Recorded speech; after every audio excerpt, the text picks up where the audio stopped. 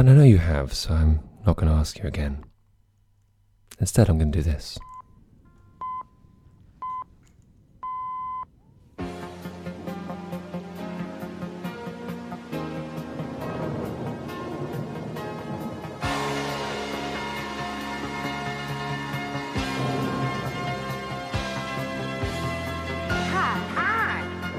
Weather girl. And have we got news for you? You better listen. Get ready, all your lonely girls, and leave those umbrellas at home. All right. It's raining. Ben. Yes. Yes, hello. Yeah, this is It's Raining Ben, and I am Ben. Now, normally what I'd say at this point is, it's not just me. No, it wouldn't just rain me. That would be crazy, but that's exactly what is happening. It's just raining me. This is 2 solo shows in a week. If you count a week as being... Never mind. This is me on my own, physically, but spiritually, mentally, every other way, I'm very much backed up. I have the support of all my many fans. You've very kindly rallied round once again to provide me with topics and questions and all sorts. So I guess this is It's Raining Ben question section, but, extended over a very long period of time. I'm not going to start the question section just now. Instead, I'm going to play a song. It's a song by a band called Radiohead, and I don't know if you know about them, but I think they can really go places. This is a song called Body Snatchers.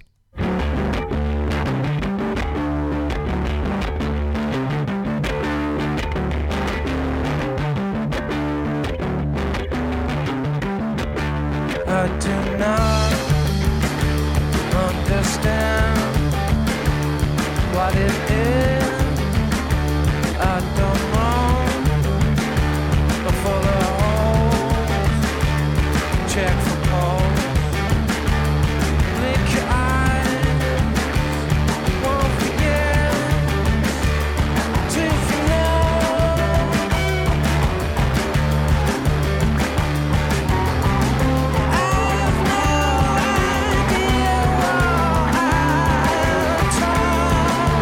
about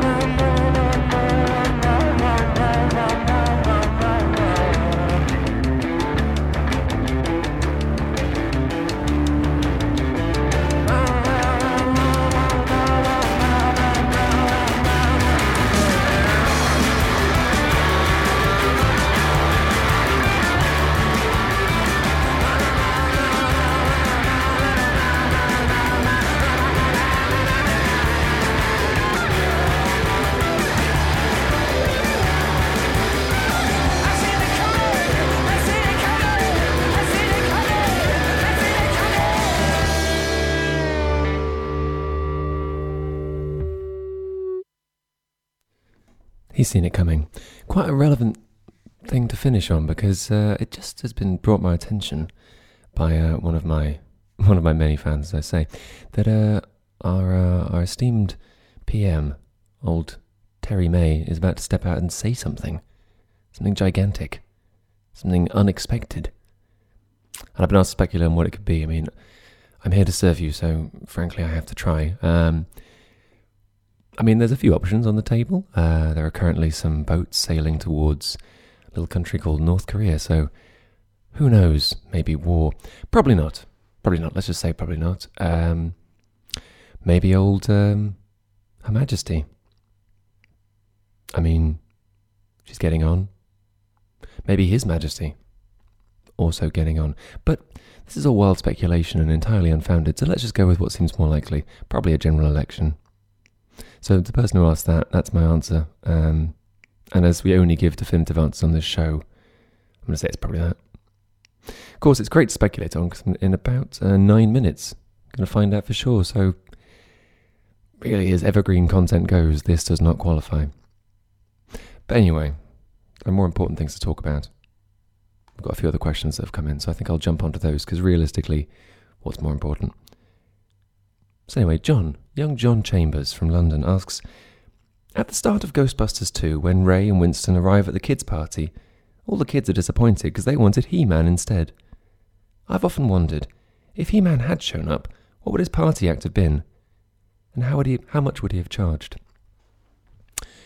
Now, these are all important questions, as I say, so I think I'm going to address them all individually, and then collectively at the end.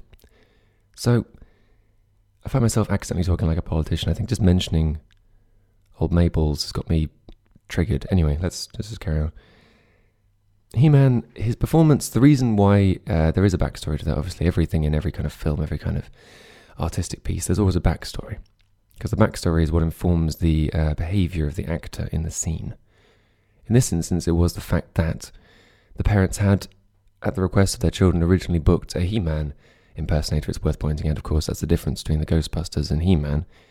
Children were very unfair in that regard. He-Man's not real. Ghostbusters were actually Ghostbusters.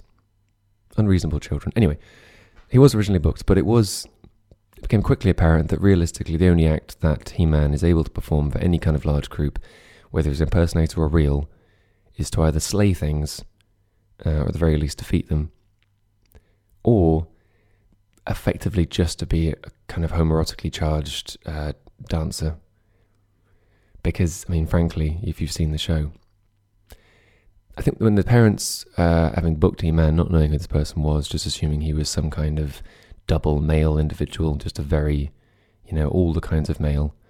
He was a He-Man. They found out and they've discovered an image of the man they'd booked and thought, maybe this is the most appropriate thing for our children. So they said, well, let us just let our children know that this world is full of danger. It's full of ghosts, it's full of ghouls.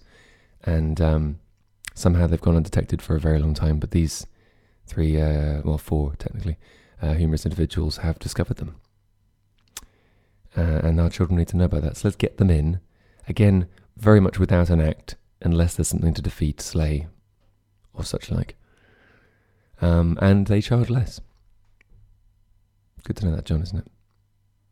So basically what you have there is a situation where some would say prudish concerns of parents overwhelm the actual enjoyment of the child, who at the end of the day wouldn't be concerned with such issues as difficult relationship with homosexual individuals. I mean, that's not something the children are concerned about. And there's a lot to that show when you watch it. Anyway, Jim Alfred has asked, what would have happened if Ray Winston had turned up instead? That's a sub-question. Rather than Ray and Winston turning up, what would have happened if Ray Winston had turned up? And in fact, it seems that John Chambers had asked me to actually answer that question, because it seemed more important. I think if he turned up, it could have only been better. For the children, for the parents, for everyone, because he's kind of a bigger celebrity than the Ghostbusters. But at that time, assuming you actually mean Ray Winston rather than Ray Winston in character, because that would have meant somebody kind of threatening, violent, unpleasant turning up at a children's party. These questions aren't specific enough sometimes. I have to kind of work in the gaps I have. Anyway, Nicholas Worrell asks, who is the best AA? The car one, the alcoholic support group, Gill, or Milne? Now, I had to read that question out because it's a very good question. I'm slightly frustrated because I feel like I should have written that question because it's got my stank all over it. And I've been writing a lot of questions for this show for quite a long time. And that's the kind of format I would like to go to, is which is the best of a series of things where category A is related to categories B, C, D, in relation to the fact they all have a shared homophone. Unfortunately, I didn't write this one. That was written by Nicholas. So, well, I'm just going to give you a straight answer, Nicholas, because frankly, I feel like I don't have the motivation to be charming about this one. The answer is Milne. Just is, isn't it? I mean, don't be wrong. Helping people with alcoholic problems is very, very valiant, and helping people out who've broken down on the side of the road is also very valiant. But at the end of the day, Winnie the Pooh. Not to mention, of course, now we are, well, various ages, depending on the poetry book I'm referring to. Priorities, Nicholas. Finally for this section, Alan has asked, what became of the Likely Lads? And, I hope this goes some way to answering your question. It probably won't.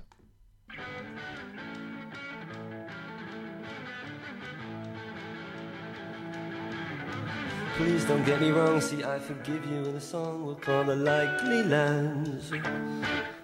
But if it's left to you, I know exactly what you do with all the dreams we had. Cause blood runs thicker, how it's thicker Steve, you know. It's important to you, it's important to me. I try to make you see, but you don't want to know. If you pipe will come along and get forgiven in a song, I'll have to touch my life. It's on the rights to all my wrongs when they needed, then these songs will come back outside. But blood runs thicker, oh, it's thicker Steve, you know. That's important to you, it's important to me. I tried to make you see, but you don't want to know. Oh, what became of the Likely Lads? What became of the dreams we had? Oh, what became of forever? Oh, what became of forever? We'll never know.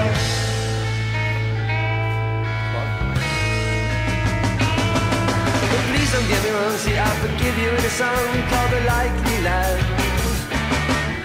We all bought the ones we taught the world, we wrote the songs and still the dreams we had. But blood runs thicker, oh, with thicker Steve, you know that's important to you, it's important to me. I try to make you see, but you don't want to know. Oh, what became of the Likely Lads? What became of the dreams we had? Oh, what became of forever? Oh, what became of forever? We'll never know.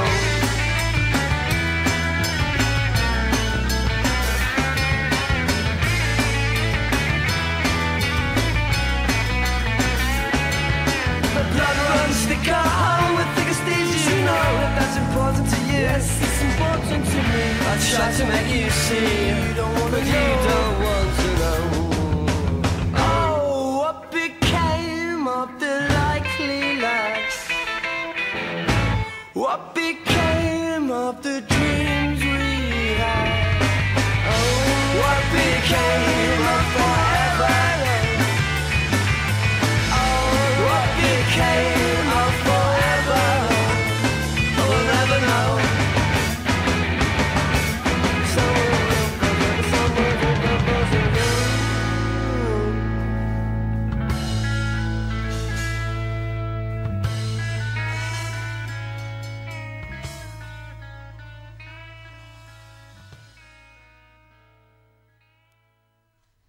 So I hope that's helpful, Alan. Oh, look at that. That's a song playing without me needing to play it. Such is ill-prepared shows.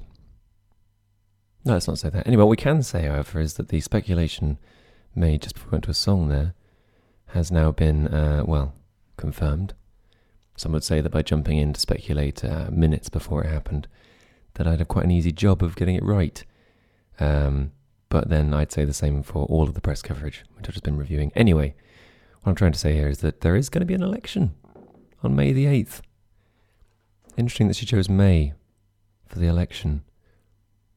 A little bit of bias there, don't you think? Like, there's just an inherent bias, not necessarily one that people would consider when going to the booth, but standing there with a series of names in hand, with the word May at the top of the page, and then, sort of effectively also on the page lower down. Might turn a few people's heads, I'm just saying that. Anyway, that'll be interesting. Almost certainly been called because they're aware that they can probably win it, because why else would you call one? But, nothing's predictable anymore. Nothing is predictable anymore, apart from, of course, the question section. I realize I didn't play the jingle, so just because, I suppose why not? Here's the jingle. Answering questions from listeners who wrote in on Facebook. So, here's a question from Kirsty, young Kirsty Berg in Totnes. Kirsty asks, would they both have fit on the raft at the end of Titanic? That's a very good question, Kirsty. The answer is yes.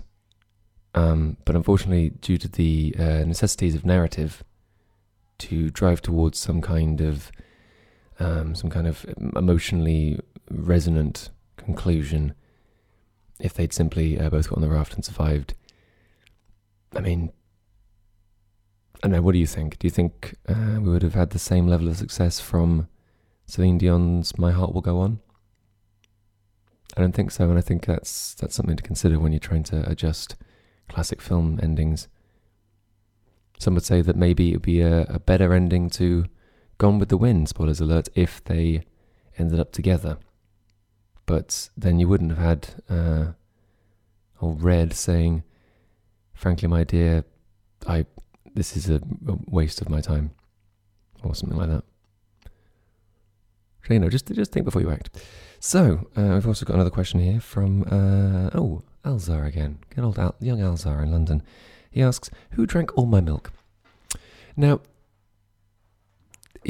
possibly unfair to ask me because there could be multiple answers to this, but I'm going to go purely with what I know from the wider world rather than your own individual little world. This isn't, necessarily how your life is. Maybe your life is different, but what I know about milk drinkers is that there's one quite famous one, probably Daniel Day-Lewis.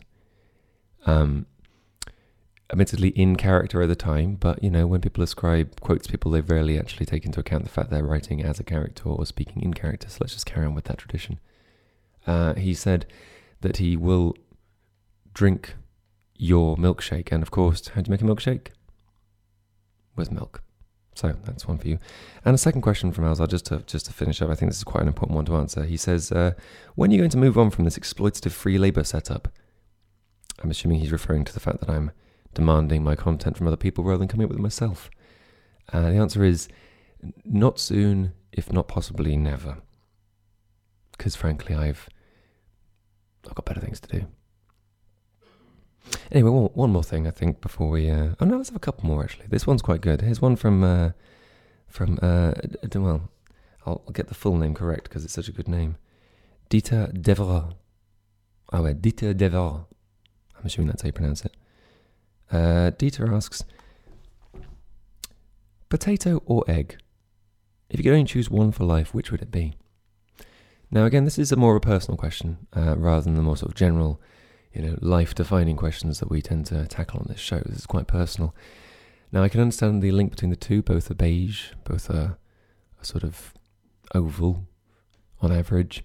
Difference in sizes, you can get quite a range of eggs, quite a different range of potatoes. So, much like that. If we're extrapolating simply to egg, the more commonly edible bird egg, rather than say any egg in any kind of bird or mammalian, or basically any kind of sexually reproductive creature, we're probably going to assume you just mean the edible variety. And with Easter just passed, it would seem rude not to pick the egg, but at the same time the egg has had its time. So I'm going to take the Irish route here. I'm going to say potato. It's commonly known as the Irish route. I'm going to take that route. I want to say potato, because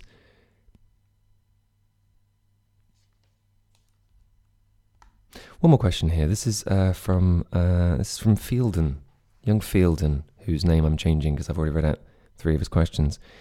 He says, actually, this is more of a serious concern here, so I think it's only fair to really address this properly. Okay. Fielden says, I'm worried that my partner is cheating on me, but I don't know what to do. On Friday night, he went out with the boys. At least, that's what he says. He came home around 3, but when I looked at the credit cards, try that one more time, credit card receipt, it was dinner for 2. The problem is, I don't think it's right, but I also think, is it okay? Now again, Alan, I feel like I have to answer this question using the only form of answer I really know how to give, which is one that's sort of chosen for humorous effect musically, because I grew up on Radio 2 and Jeremy Vine taught me a lot. So this is Whitney Houston.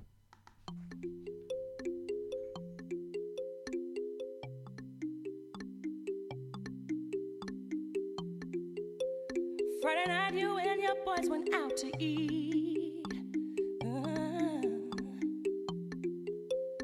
Then they hung out, but you came home around 3. Yes, you did. If 6 of y'all went out, then 4 of you were really cheap. Yeah, 'cause only 2 of you had dinner. I found your credit card receipt. It's not right, but it's okay. I'm gonna make it anyway.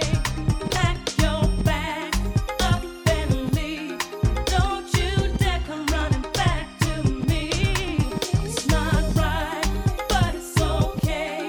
I'm gonna make it anyway. Close the door behind you, leave your key. I'd rather be alone than unhappy. Yeah. I'm packing back so you can leave town for a week. Yes, I am. The phone rings, and then you look at me. I turn and look at me. You said it was one of your friends down on 54th Street, boy. So why did 2 and 3 show up on your call ID? Oh, I've been through all this before. Don't think about it, don't think about it. Get gone, get gone. Things are good to change, baby. You don't stand no chance, boy. I say, yeah, yeah, yeah, yeah, yeah.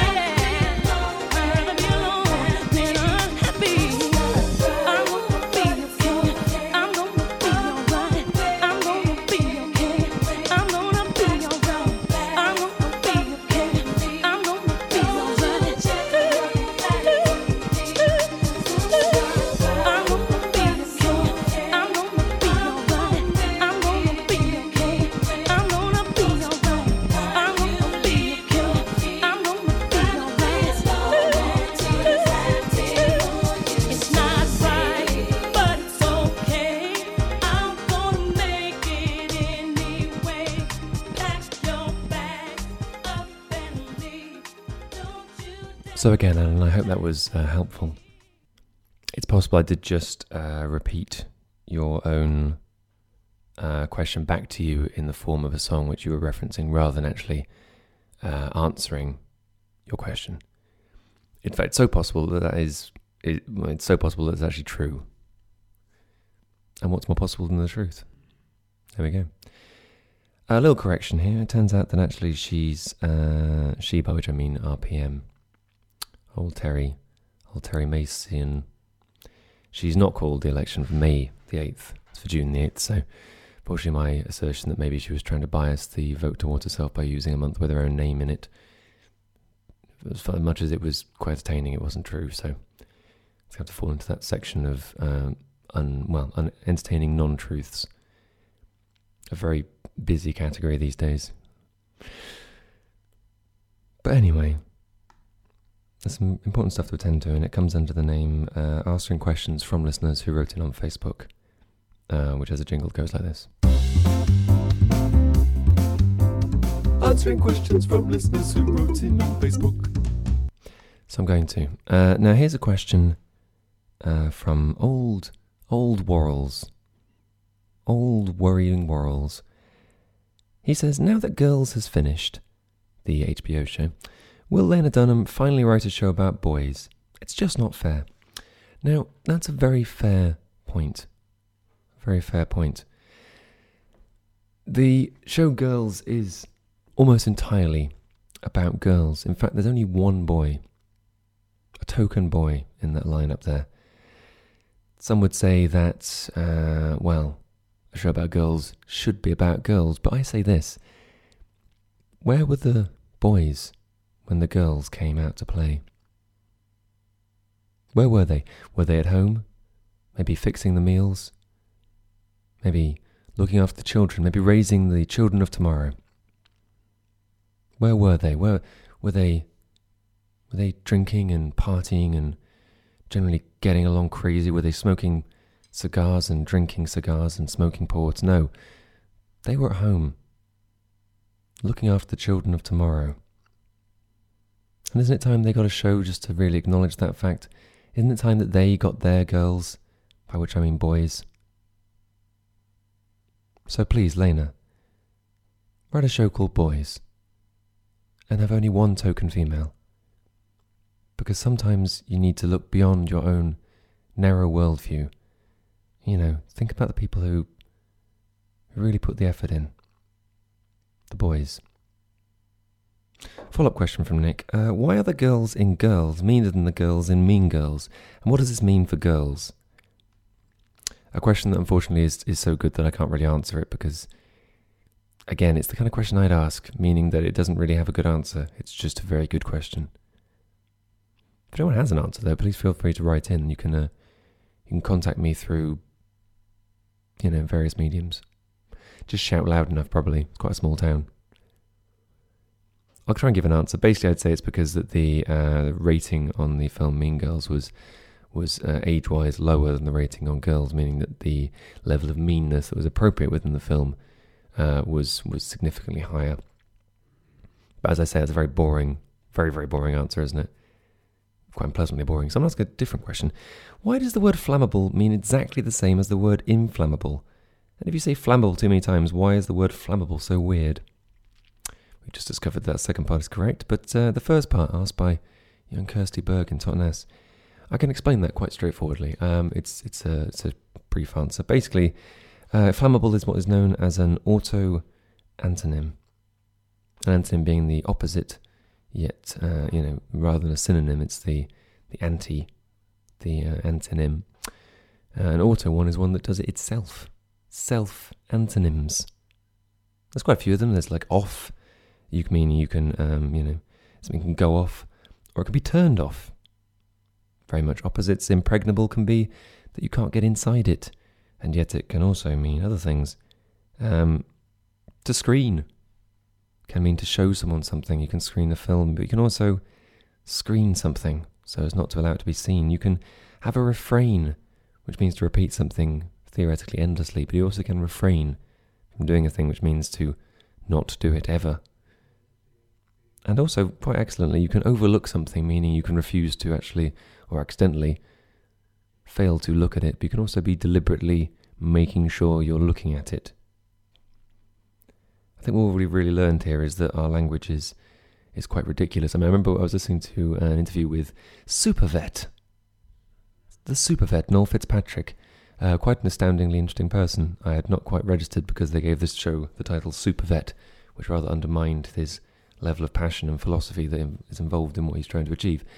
And he was talking about the fact that in the world of medicine, there's biases in both directions. You can be more interested in saving human life or more interested in saving animal life. You can love a dog more than you can love a stranger. It's about the fact that the stranger is your own species. And he was saying how the word to doctor something is rather negative, whereas to vet it is rather positive. I haven't really got anything else to say about that, but that's pretty interesting, isn't it? But anyway, based on that little question we just had there, and also kind of related to the first two questions, I've got a song for you. It's called It's a Man's World. Again, a bit of a verbal play there, because I'm guessing that means that there is, a man's man is a butler, so a man's man must be a butler's butler. Apparently the world belongs to them. But also, it wouldn't be nothing, without a woman or a girl. Meaning it would be something without a woman or a girl. Isn't it good to pick apart song lyrics with high-level pedantry? Nicholas, host of the Killing a Frog podcast, which I recommend you listen to thoroughly. I may have stolen your bit here a little bit. But this is James Brown.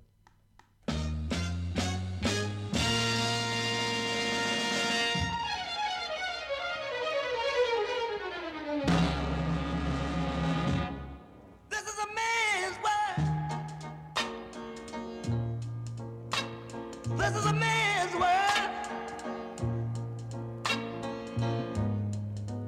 but it wouldn't be nothing without a woman or a girl.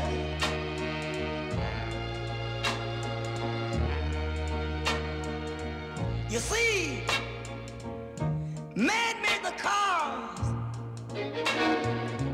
to take us over the road. Man made the train to carry the heavy load. Man made the electric light to take us out of the dark. Man made the boat for the water, like Noah made the ark. This is a man's world, but it wouldn't be nothing without a woman or a girl.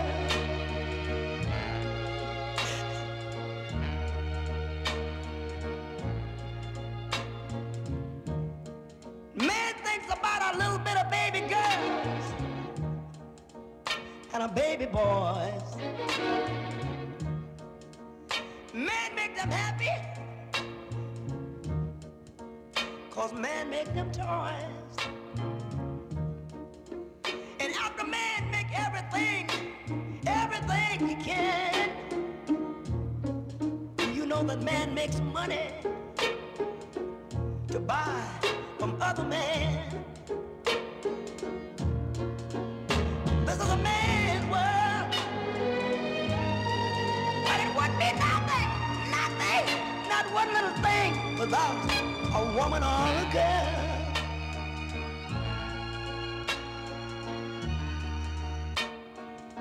He's lost in the wilderness. He's lost in bitterness. He's lost. Lord have mercy.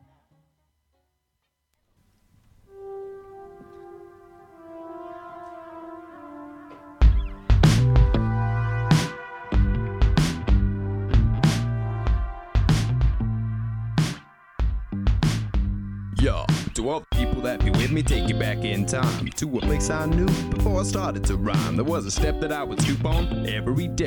It was mine while the day was long. I wasn't afraid of any stupid ass rapper. What he got something to say? If he ever pulled up, I know what game he could play. Kicked ass and he'd lose or kick his ass all day. All day. All day, so in my mind I rule. No one can come close. Whether that today is true, well now that might be a boast. But if you get Sleeve Street, you better check the time, cause if it's not, it's my bedtime.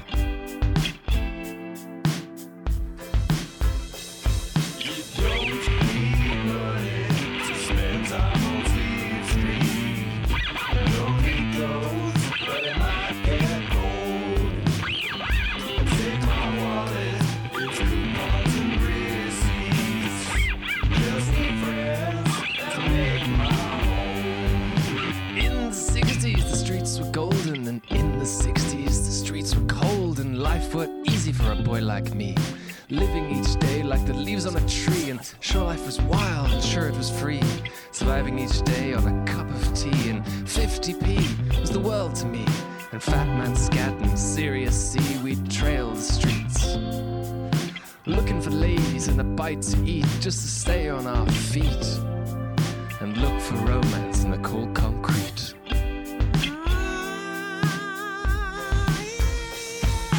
Don't need money to spend time on Sleeve Street. Don't need clothes, cause it might get cold, no. Take my wallet, it's coupons and receipts. Just need my friends to make my home. I settled in quite nice, I took a slice, seemed like Charlie Sheen was alright. I could pretend all night, damn I went to Nam. I killed gooks like and holograms, keeping up when I'm off the pace. Up the sleeve, it's only gonna end one way, you better freeze. I got the keys, making a mess of MCs, it's a breeze on the scene. But greener than green, lean and mean like a rap machine, all show and no go. So if you wanna know, I ran out of flow, so let's go. Boom!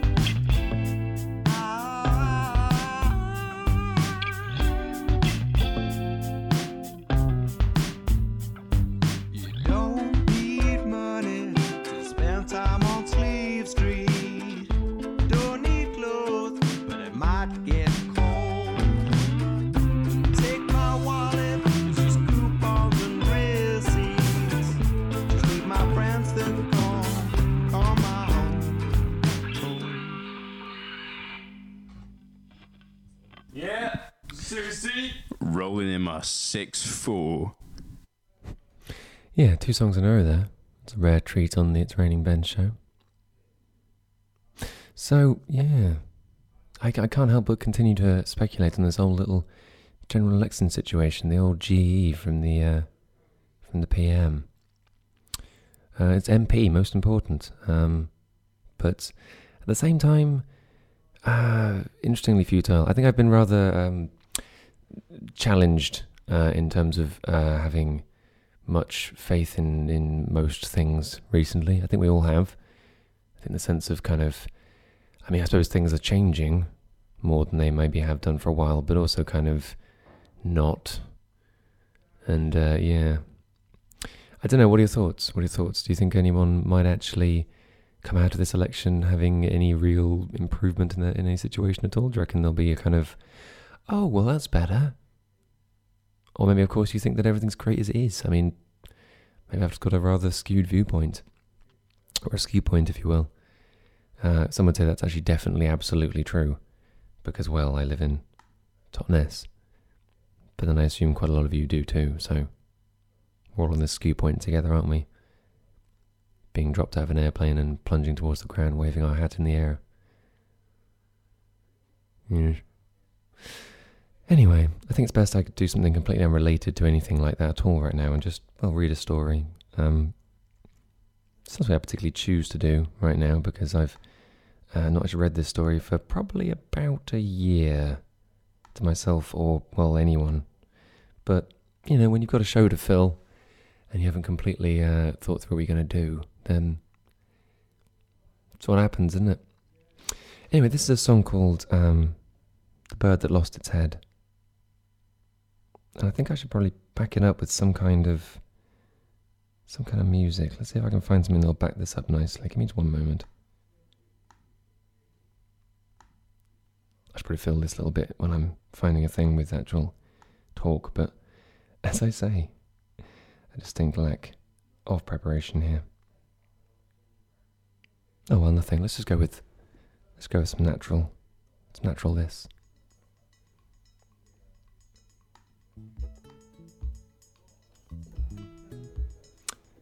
There was once a bird that lost its head. Each day it left its hutch to search for the head, but each day at sundown it returned just the same. The other birds would call out to it in an effort to help and point out the obvious flaws. "You can't find your head," they would cry, "without eyes to see and without a mind to remember." But their advice went unheard, without ears to hear it, and the bird carried on in vain. From time to time in the bird's lonely search, a spark of hope would appear. Its wings would alight on a small rounded object with a protrusion that felt like a beak. "At last," it would cry, "my troubles are past," and it would place the thing on its neck. But over and again the same sorry fact would face the bird. This wasn't its head. It didn't fit right, and did none of the jobs a head should. With a sigh it would place the thing back on the ground and move on to search once again. Then one day the bird came to a hill, and then to its top, where there stood a tiny wood house. In the house lived a monkey, and, sat by its window, it saw the odd bird approaching. Now, when most creatures first saw the bird, their reactions were most often cruel. Laughter was common, as was derision, for a bird so lost as to lose its head. The monkey said nothing, knowing words wouldn't help, but came out to meet it instead. The monkey watched the bird as it worked, and saw what had to be done. It reached out slowly, not to startle the bird, and gently took its wing in its hand. "Come with me," said the monkey without any words. "Okay," said the bird without speaking. Together they walked and searched for the head for 33 days and nights. In the rain and the cold and in unfriendly winds they walked all over the land. The bird was still odd, and the monkey still silent, but they felt quite at home side by side. At night the monkey would make a nest in a tree, and the bird would gather up food. Then with bellies full they'd sleep safe and warm in their nest, tangled up one with the other. On the 34th morning the monkey awoke to a beautiful sunny day. It turned to the bird, who blinked and woke up, and saw the new sun rising as well. The monkey looked into the bird's blue eyes and smiled. "Spring is here," said the monkey. "Yes," said the bird, and smiled back. Do you have a song now?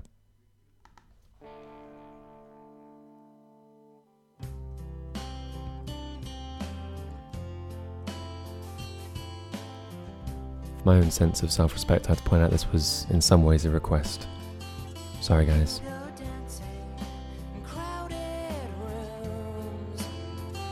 My head is getting tired, darkness looms. Children go cursing at their only cause. Why won't it snow like they said it would? What is it that they know that I really should? Check my look in the mirror, it don't glow. My face is getting thinner, darkness shows. Children go cursing at their only cause.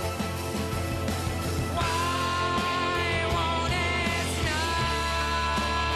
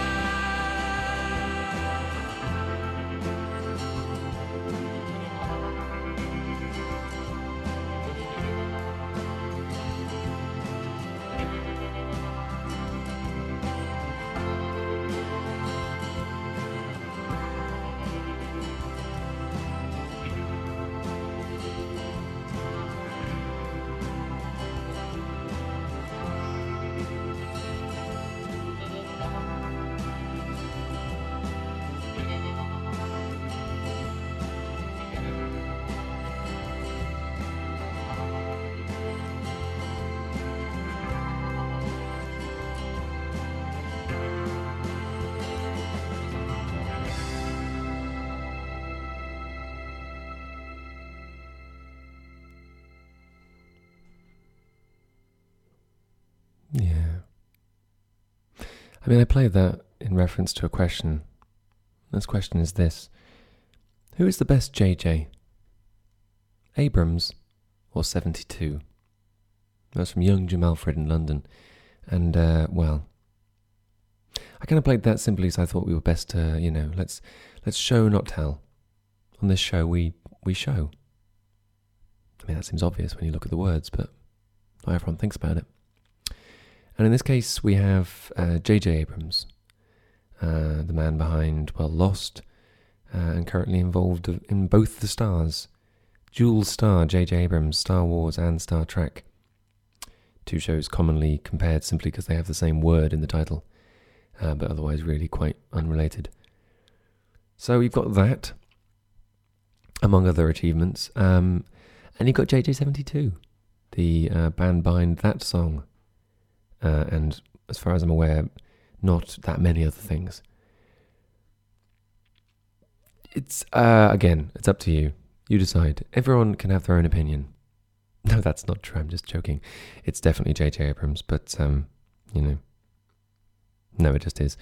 So, one more question here from Alan, because frankly, he's just, he asks a lot of questions, so I like to give him a lot of answers. Seems a fair response. He says, Camus or Sartre? Now, this is the kind of question you get a lot when you do a radio phone-in questioning kind of thing. This is the kind of thing that Steve Wright has to deal with almost constantly. In fact, they have a policy in the studio, along with the policy to play that fake applause they like playing in the background, the old thing.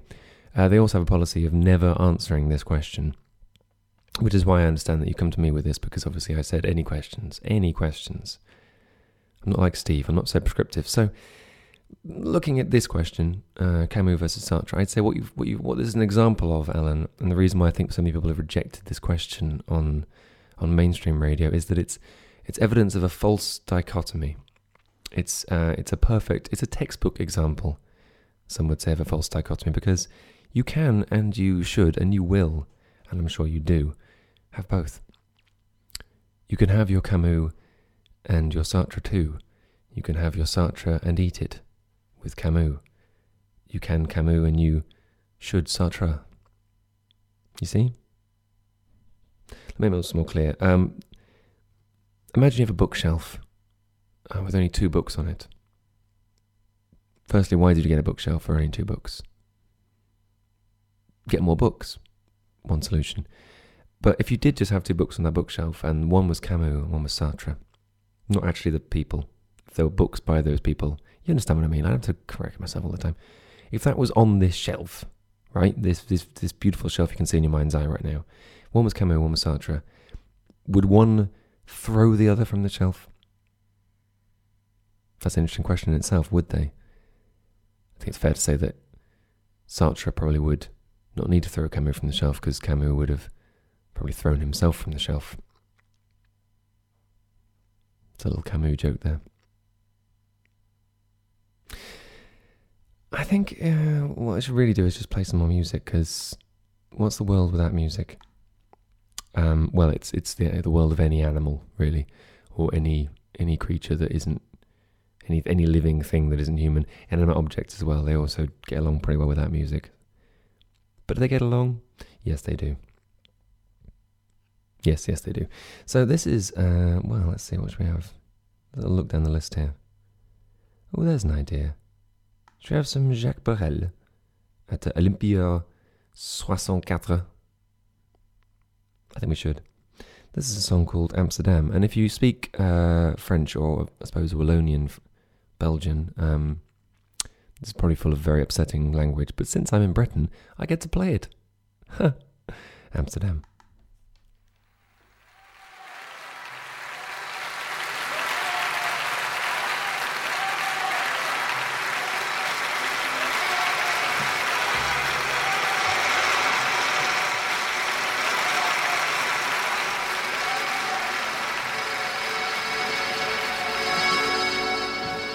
Dans le port d'Amsterdam, il y a des marins qui chantent les rêves qui les hantent au large d'Amsterdam.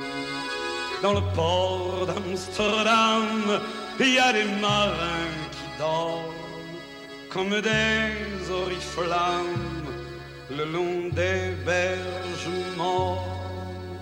Dans le port d'Amsterdam, il y a des marins qui meurent pleins de pierres et de drames aux premières lueurs. Mais dans le port d'Amsterdam, il y a des marins qui naissent dans la chaleur épaisse des longueurs océanes. Dans le port d'Amsterdam, il y a des marins qui mangent sur des nappes trop blanches des poissons ruisselants. Ils vous montrent des dents à croquer la fortune, à décroisser la lune, à bouffer des haubans. Et ça sent la morue jusque dans le cœur des frites que leurs grosses mains invitent à revenir en pluie. Puis se lèvent en riant dans un bruit de tempête, referment leurs braguettes et sortent en rotant. Dans le port d'Amsterdam, il y a des marins qui dansent en se frottant la panse sur la panse des femmes. Ils tournent et ils dansent comme des soleils crachés dans le son déchiré d'un accordéon rance. Ils se tordent le cou pour mieux s'entendre rire jusqu'à ce que tout à coup l'accordéon expire. Alors le geste grave, alors le regard fier, ils ramènent leur batave jusqu'en pleine lumière. Dans le port d'Amsterdam, il y a des marins qui boivent et qui boivent et reboivent et qui reboivent encore. Ils boivent à la santé des putains d'Amsterdam, d'Hambourg ou d'ailleurs. Enfin, ils boivent aux dames qui leur donnent leur joli corps, qui leur donnent leur vertu pour une pièce en or. Et quand ils ont bien bu, se plantent le nez au ciel, se mouchent dans les étoiles, et ils pissent comme je pleure sur les femmes infidèles. Dans le port d'Amsterdam, dans le port d'Amsterdam.